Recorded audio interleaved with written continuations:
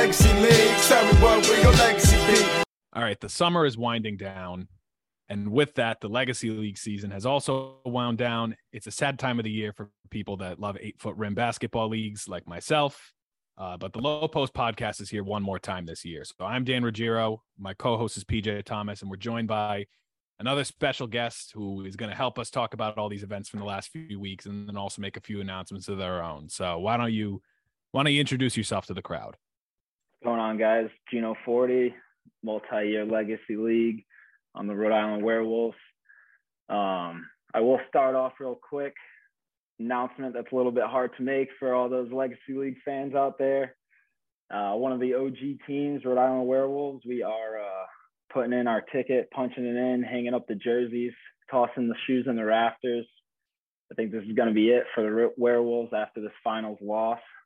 It's not really what did us in, but it was kind of like a, let's have a last run at it, see where it goes. If we win, we're done. If we lose, we're done. We'll see how it happens. But kind of our main thing that we've been rocking with for the whole time in the Legacy Leagues was playing with our boys. A lot of our boys are moving away. Can't really get the numbers, as a lot of people saw this year. We were playing with like 4 or 5 guys all season. So it was pretty tough to get the numbers, and that's kind of it. So make the announcement right away. It's definitely a tough thing. I mean, you look at it, you guys were one of, I think it was 3 of the remaining original franchises. Long storied history. You finally get back to the finals after, overtime semifinals win that we're not really going to get too much into this week, but it's definitely tough. The inevitable trudge of life, like life goes on, and Legacy Leagues is just temporary, but the history that you guys have etched is forever, I'd say. Peter, do you have any comments about them? No, I mean, we had that one week we talked about teams that should be inducted into the Hall of Fame as opposed to players. I would say the Werewolves, being one of the OG teams, is one of those, especially like guys like Brian, Gino, who have hit that 1,000-point mark. So yeah, I mean, it was a pleasure playing against you guys. I remember the first week we shit talked to you guys on social media, and actually since then we've become pretty much boys with you guys, and so it's really been fun hashing it out on the court. But wish you guys the best. If you ever come back, we'll be there to welcome you. So hopefully we stick around for a little bit longer, because I think our bodies are starting to get old too. But it's been great playing with you guys, and I wish you the best for what's to come. Yeah, appreciate it.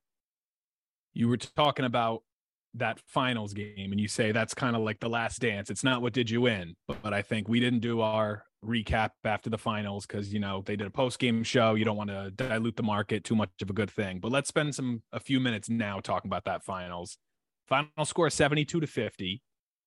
It was a lot closer when you guys played in the regular season, and it was a lot closer of a game. You guys even had a lead, and then Jose showed up. So I want to know, it seemed like that kind of took the life out of you. Like, you guys were playing really well from the start, hitting some shots, getting out in transition, and then it just seemed like the brakes fell off a little bit. So what kind of happened around that end of the first, beginning of the second quarter for you guys?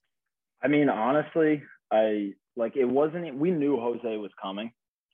I honestly don't think there was a doubt in any of our minds that he was going to show up. We had known prior to that he was kind of spotty. He wasn't even hitting up Cody or anyone saying oh, I'm not going to make it. He would just show up. So I think the fact that we knew he was coming no matter what, we wanted to get on a jump early. And kind of what was happening was, I think it was just Brian and Sam were just hitting difficult shots early, which is why we were able to get up.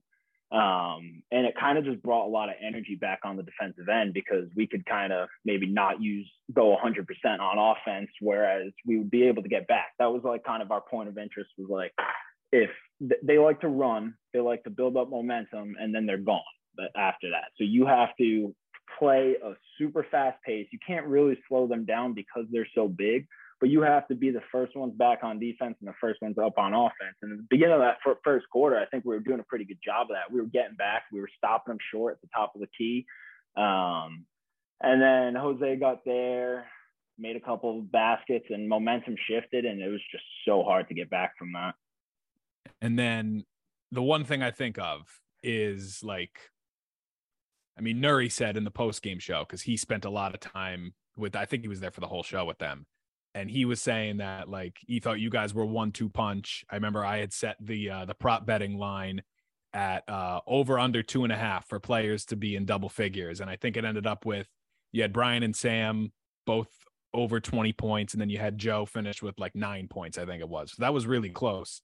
But they were basically saying they thought you guys were kind of like the 1-2 punch, and I had even mentioned it watching the live stream. I think it took until the third quarter for somebody not named Brian or Sam to score a point for you guys. So, I mean, it's definitely attendance wise. You were saying like it's tough to get guys to show up. Do you think that not having as many guys and then also like not getting open or not making as many shots for those other guys is something that kind of did you in? Or do you think it kind of falls on, I mean, I don't want to say does it fall on Brian and Sam because you don't want to put it on anybody's shoulders. But no, I know what you mean though. I think kind of the biggest thing, and it's kind of been the thing all year, and it's been leading up, it's been gradually building up to it more, is that Brian, and then whoever that second guy is, like the first couple seasons, I was able to be a second guy, but once the league started getting better, like to be completely honest, like I played basketball all my life, but I mean, the talent gets better, the defense gets better, the offense gets better. And honestly, like scoring wise, I fell off 3 seasons ago. We needed another guy. Picked up Dave. Dave was able to be that second guy. I was able to kind of sit and do my thing and score whenever I was needed. But then as this year rolled around, we didn't really have like, I'm only getting older. I play once a week. I shoot 10 shots a week. Like I can't hit to the extent that I used to when I was fresh out of high school, 100 shots a day. Then we really don't have anybody like that that's going to score. So we needed to pick up Sam. We got Sam. And honestly, when they're off, it's just tougher now for us to be able to pick up that slack. So I don't necessarily say like, oh, win, it has to be because Brian and Sam need to go off. Like we still need to pick up our job and kind of take care of business, whether it's making passes or making stops on defense and hitting our wide open shots, but we just weren't doing that. So it just kind of made it tough going into the finals, especially against a team that can make you pay off transition in a matter of a 10-point swing in 30 seconds. It was a tough one. And then you're saying you're hanging it up, but last year we saw the Ozone boys after they got bounced in the playoffs saying they were hanging it up. They inevitably came back. I know there's probably a lot of factors at play. They're younger guys. I think they're maybe like 2 or 3 years younger than us. Yeah. Is there anything that would happen that could lead you guys to reverse your decision? Because I mean, obviously, like the talent of the league keeps going up every year, but I don't think there is legacy leagues basketball without the Werewolves. We've discussed like what would bring us back. I mean, you gotta take into consideration like the league ain't cheap. It's really not. It's so fun, and I think it's been worth it every single season. But it's not cheap. The Werewolves, the teams that have been in here from the start, have spent over $1,000 each player probably, just playing in the league. So that takes a toll on you, to be honest. But we talked about a couple factors. Honestly, that wasn't really a factor. The biggest one would be if Dave somehow were to switch jobs, get a Rhode Island job or something, and we could play with Dave again. Because Dave was someone who we grew up playing against from a Situate-Pontiganset rivalry.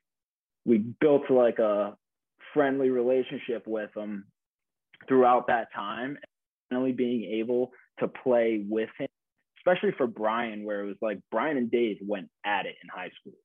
So them being able to mold their play styles together to try and win games and then get to a championship, I think that was like, it was just so fun. That season was super, super fun. And this season was really good with Sam too. But then we add Dave to that 1-2 punch, as you were saying, of Sam and Brian. I think we could really be a good contender while keeping that same core and keeping the same values that us as the Werewolves have had all these years.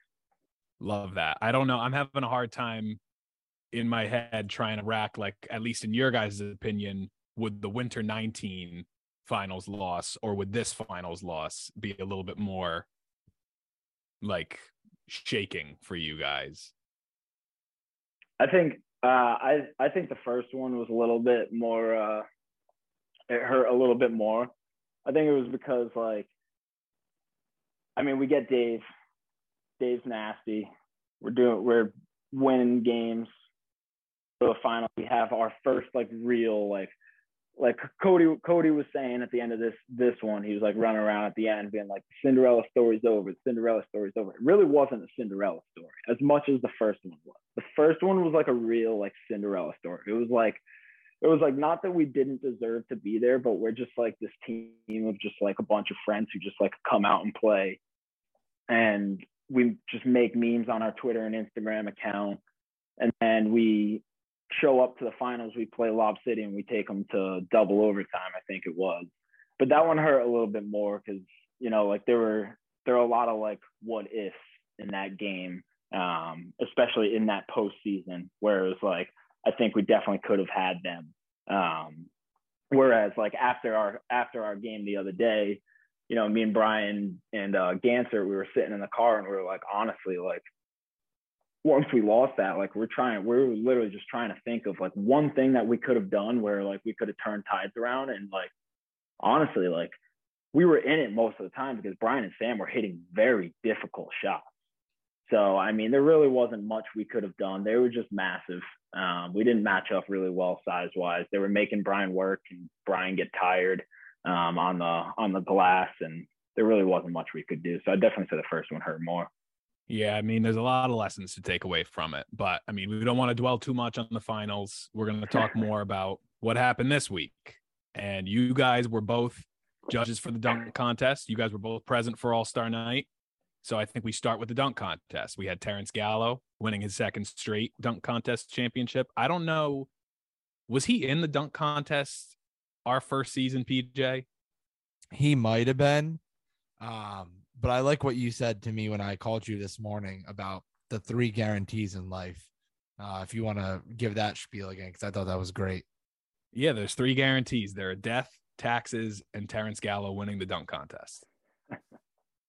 He like weirdly has bunnies, and I don't quite understand it because he's a little guy, but you know, just some of the things that kid can do above the rim is pretty crazy. Terrence is a cool kid. I'm really happy he was able to win it, but it was kind of it was pretty easy to see who was going to win that dunk contest. I mean, you knew Terrence was easily the favorite going into it. So first dunk, tapping the top of the glass and then throwing it down was pretty cool. And then, you know, when Gian screwed the throw up on the last one and then he still was able to windmill dunk it, like we were like, screw it. Yeah, he wins that one for that. So I think everyone was pretty happy with the result of that. Everyone kind of knew Terrence was gonna win it. But I wish Zach showed up to the dunk contest and to All-Star Night because I would have liked to see Zach.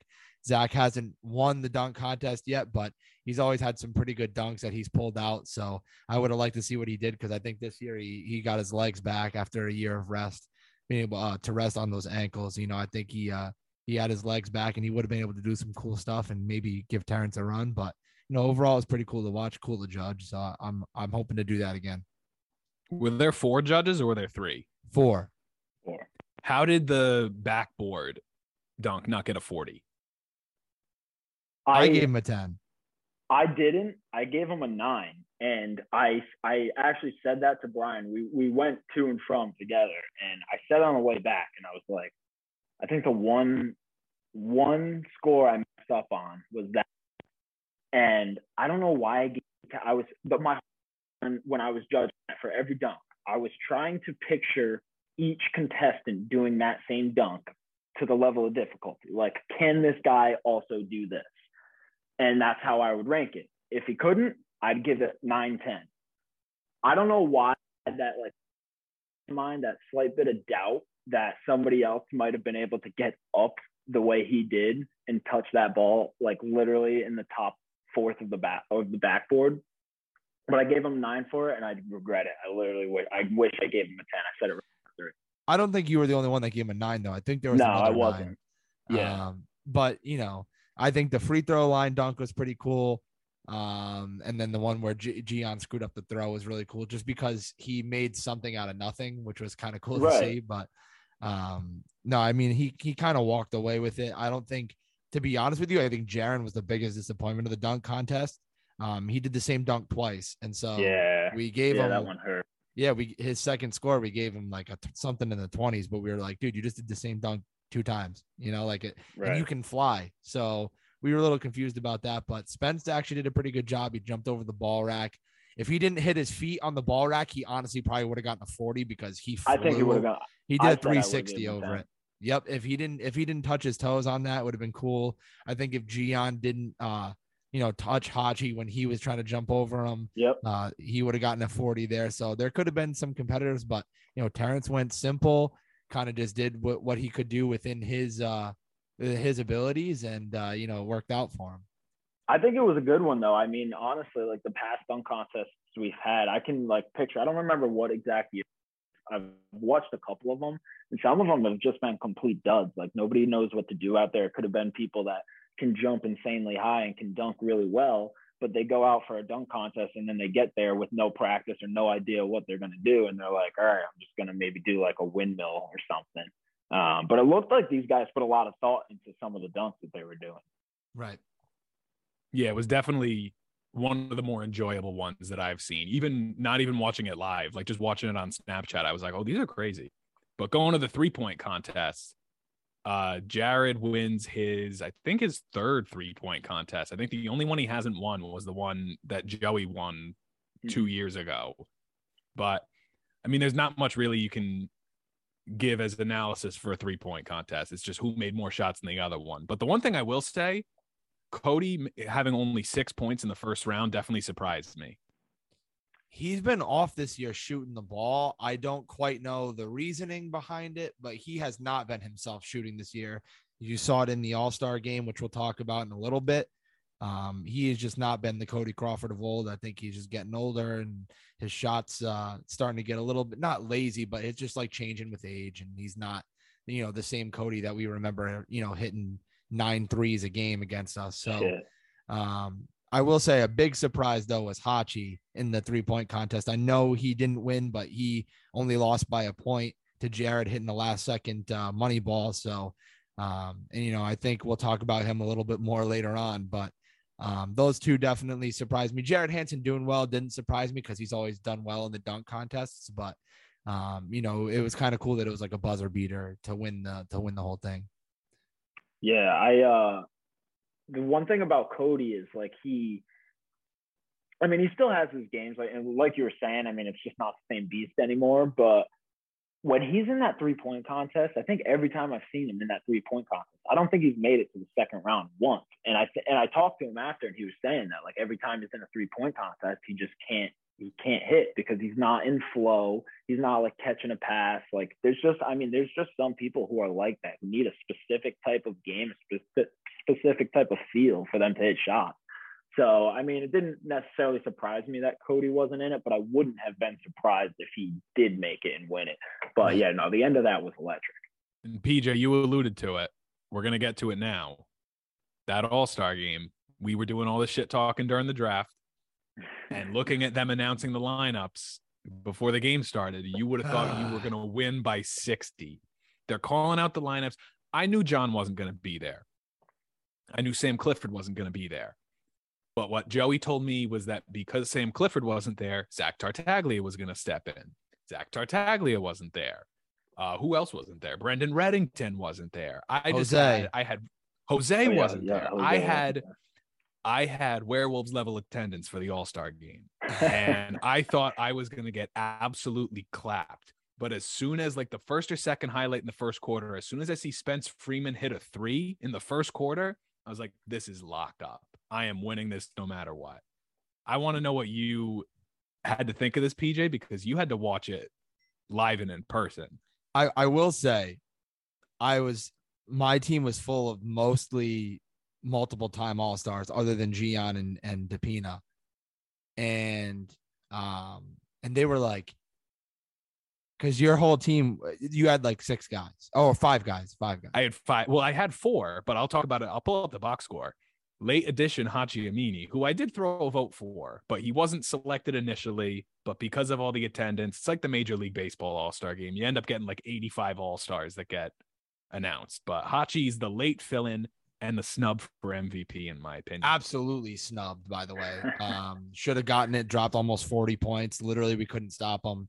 But what I was going to say is, like, I think Heston was saying that, like, they were able to get into kind of a flow because there was only 5 guys. So they were out there for longer doing their thing. But at the same time, I don't know for what reason your team was playing like real defense for all 4 quarters. All 4. And my guys were like, screw it, we're just going to kind of chill till the 4th quarter. And I was like, yeah, I mean, it's an all-star game. That's usually what happens. But and I think you could probably see it in the actual box score. Like, I bet you the first 3 quarters were a pretty big separation compared to quarter 2. And then quarter 4 is pretty bad too. But I mean, quarter 2 is really what killed us. We were just kind of chilling and doing their thing and just trying to take some shots. And then we really tried picking it up end of the 3rd, going into the 4th. But 4th quarter, we outscored you by 10. And even in the 3rd quarter, outscored by 2. But that 2nd quarter, you won the second half. Won the second half. But I told them after halftime, I was like, I guess we got to start playing defense and actually trying to do some stuff here because you guys were locking it up, really trying. So they went for it. Their goal was to just not get hurt, but it was fun. It's an all-star game, and it was fun to see some guys go off. Charles Correa, my MVP though, for my team. Oh yeah, if you guys had won, he would have been the pick for me because I think you guys shot something like 20% from 3, but I think he had all but 1 of your makes from 3 because Gino went like 1 for 11 from 3. Yeah, yep. I think he made like 10 or something like that. No, 7 for 16 for Charles. Yeah, that's pretty good. Pretty good. What I will say is, you said, what'd you say?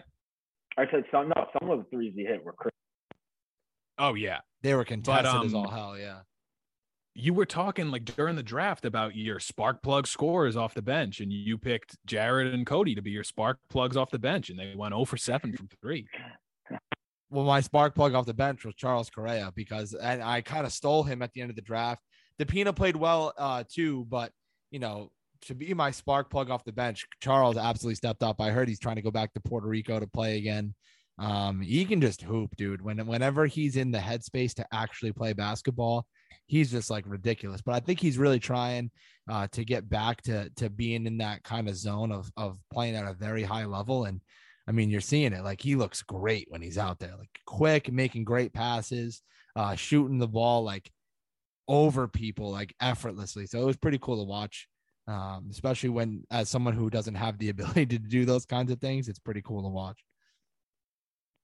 And the last thing that I'm going to bring up, everybody was ripping on me for it during the draft. We get through 4 rounds, we get our starting lineups, and then my first pick off the bench is only the famous Jaron Thomas. And all you keep hearing is, I don't know if he had to go this early. Dan's either going to blow him out or he's going to lose by 60.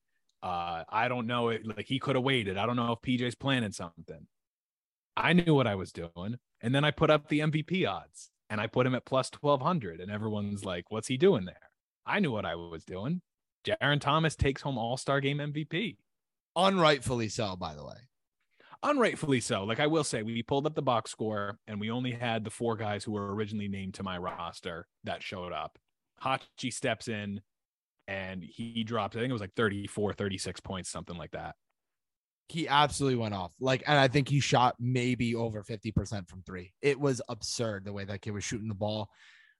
So you kind of got lucky with a steal there because he's definitely a microwave scorer, as we know.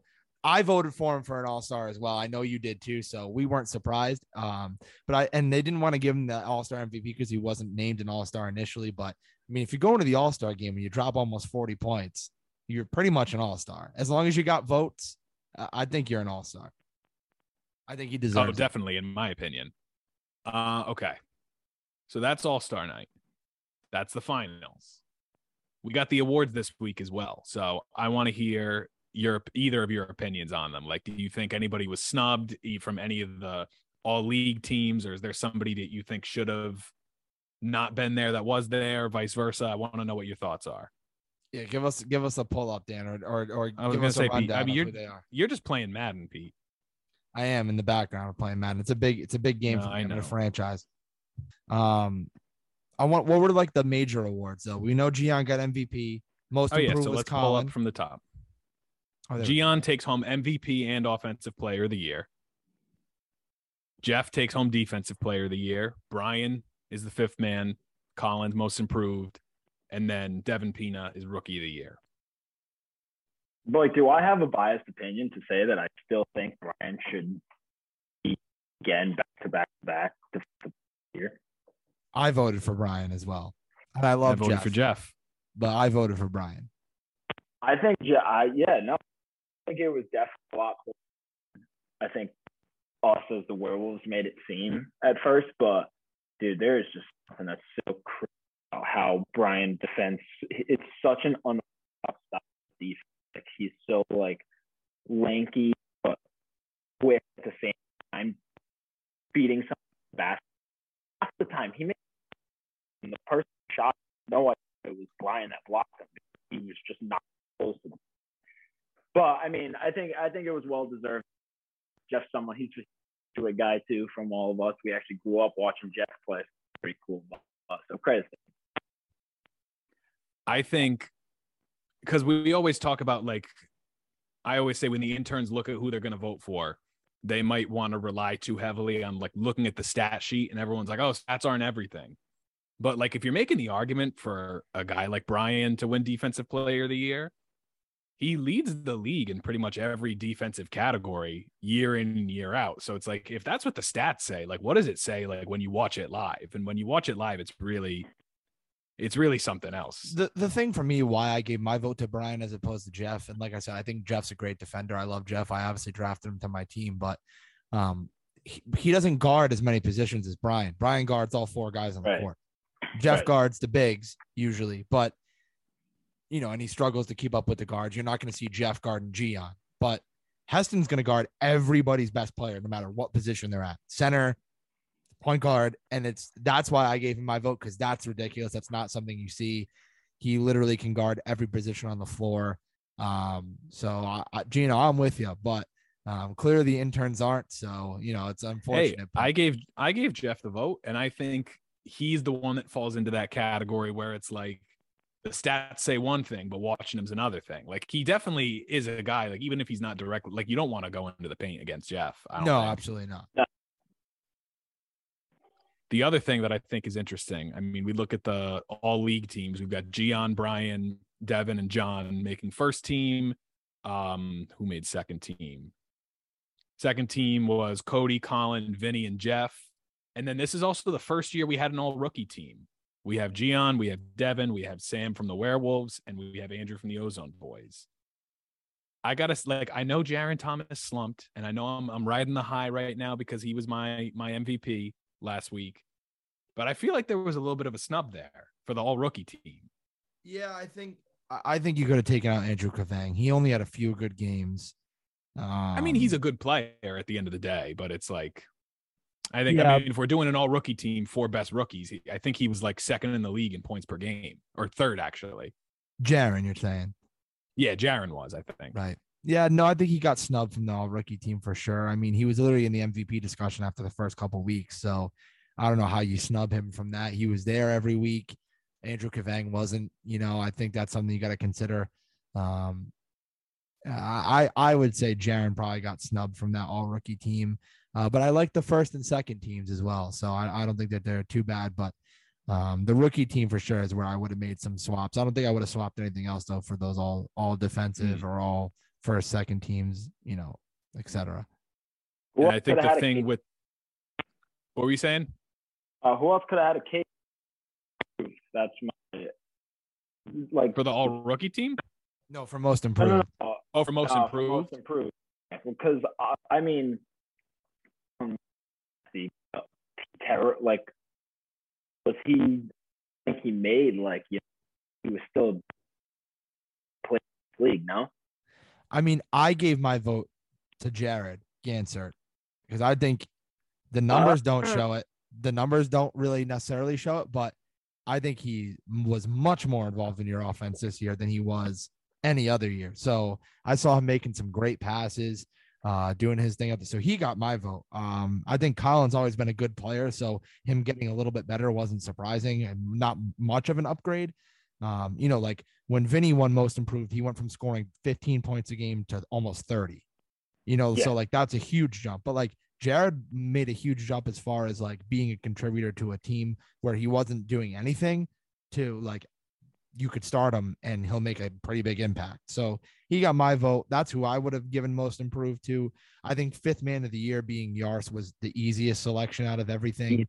Didn't start a game all year until the playoffs. That was a lock. Gian being MVP was a lock. I would have given him rookie of the year and MVP as opposed to offensive player of the year and MVP, and would have given Devon offensive player of the year. But I guess when you're leading the league in scoring, you kind of have to give him that.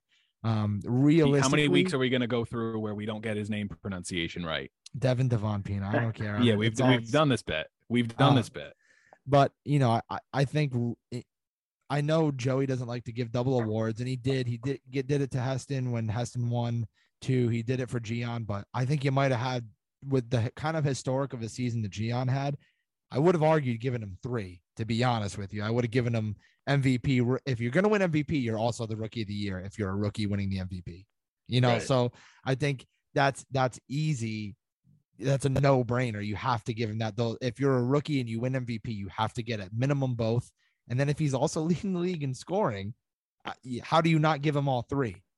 It's like in 2K when you're playing with Giannis and he wins MVP, Defensive Player of the Year, all that crap. But I think he should have gotten all 3, to be honest with you. And then, which snubs Devin, but in reality, Gian set how many records this year? So I think it was like 7 or 8. I think I was the one. I updated all the sheets for Joey, and it was like points in a game, field goals made in the game, field goals attempted in the game, blocks in a playoff game, points in a season. It was a lot. A ton. Points in a game. So now 90, that one game. Feeding off of that, as we look ahead to the next season, obviously there's always a lot in the air. We never know who's going to come back, who's not going to come back, or who's going to be on a different team, everything like that. What do you think are some key, assuming everybody comes back except for the Werewolves, what do you think are like going to be the key like storylines? Like my thing is, was Gion's production sustainable? Because you got to assume they're going to come back. They don't like that they lost in the semis. They're going to maybe try to add a few pieces. If they come back and they're better, is that production that he had as a 3 seed a sustainable business model for the Rhode Island Warriors? I don't know, Gino. What do you think here? I don't know. I think a lot changes from your first season to your second season in the league. I think your first season, it takes a while to get a play style. Even just like some people like come in and shoot like just the play style of having the 4v4 full like running up and down. I think by the end really got that to click. So I do think they're to add people. I don't necessarily think they need to though. I mean, we saw them with Law in that final game, and honestly, that's all you can ask for. Once you get a game at the end, especially in the playoffs like that, where Lob even said it was like playoffs is a different beast, and if you fight with that beast that Lob's throwing, and just short. So I don't think they need anybody, but I think they're going to pick some with them. Yeah, and I guess the big thing there is it all depends on who comes back, who doesn't. Because, I mean, you always see with, like, the bad teams that they don't want to come back. But then again, you always get some iteration of only the fan basket hounds every year. There's always a rotating team that's 0-10, which the fact that Bogey Kicks did get a win in the playoffs was beyond me. But now, Pete, I want to ask you this one because I'm not there. So I'm not able to do as much of the general manager duties as I used to. What's the key for the Duyes boys? Because you have back-to-back years where we go undefeated in the regular season, and then you have a finals loss, and then you have a semifinals loss. So what's the key for our team to try to get over that hump and maybe beat Lob in a finals, which we haven't done?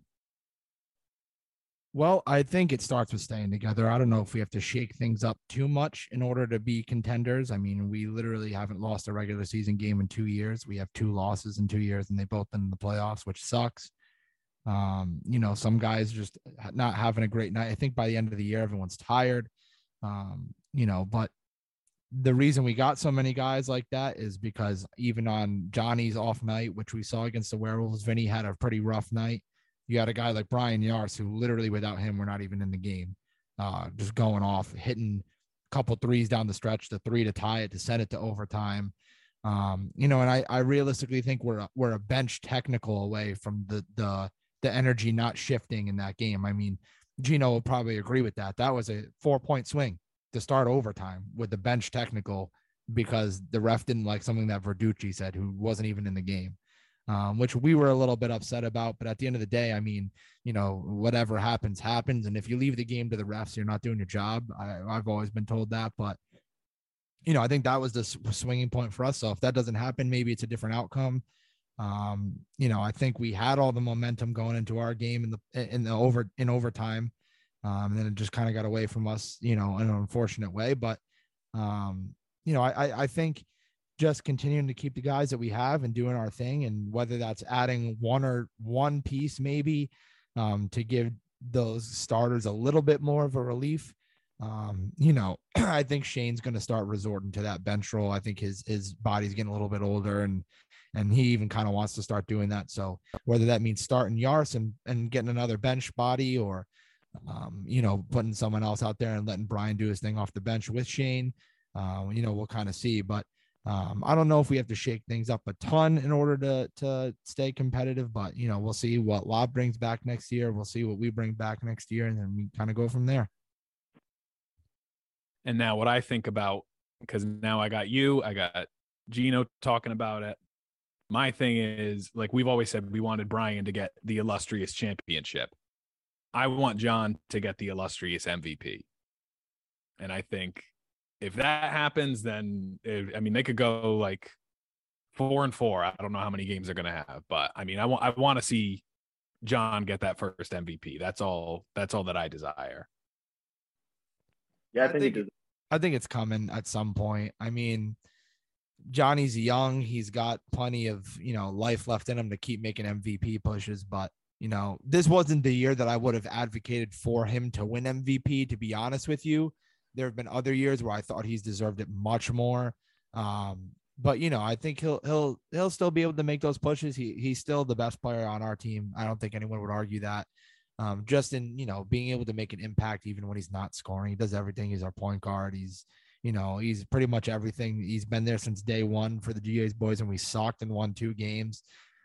So, I think it's coming for him. I hope it does. He's got a finals MVP, which I'm pretty sure he cares about that more than winning a regular season MVP. But, I'd like to see him as his friend, as his teammate get that. I think a lot of people, I don't think there's anybody in the league that doesn't like Johnny. He's pretty quiet, doesn't say too much. So, I think everyone would like to see him win an MVP, but hopefully it comes soon.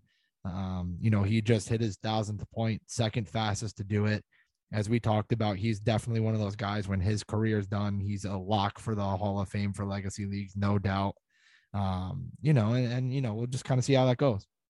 All right. Well, we've covered a lot. I feel like we kind of bulled through it all, but I mean, we covered everything we needed to cover. I've had 2 exams so far this week. I've got 2 more coming up. So I think it's best we cap it here.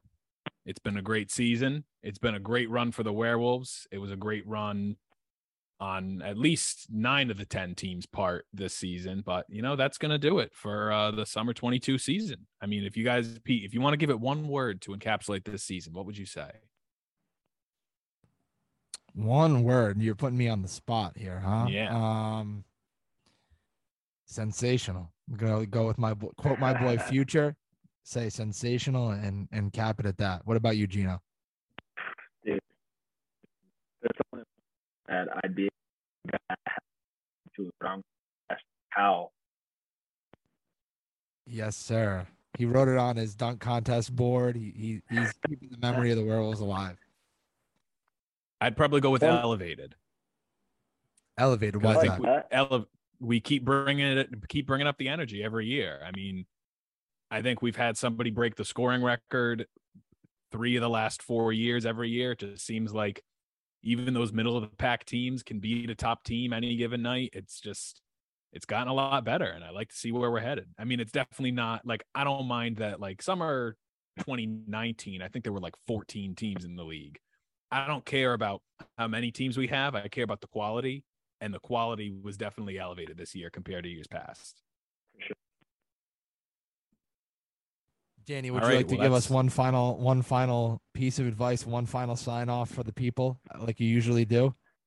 Yeah, absolutely. I mean, I'm just going to give it the old slam bam. Thank you, ma'am. It's been a great season. Thank you, PJ, for joining me all season. Thank you to all of our guests for joining us throughout the season, especially Gino today. You know what they say, hate to see you go, but you love to watch you leave. So that's going to do it for the summer 22 of the Low Post podcast.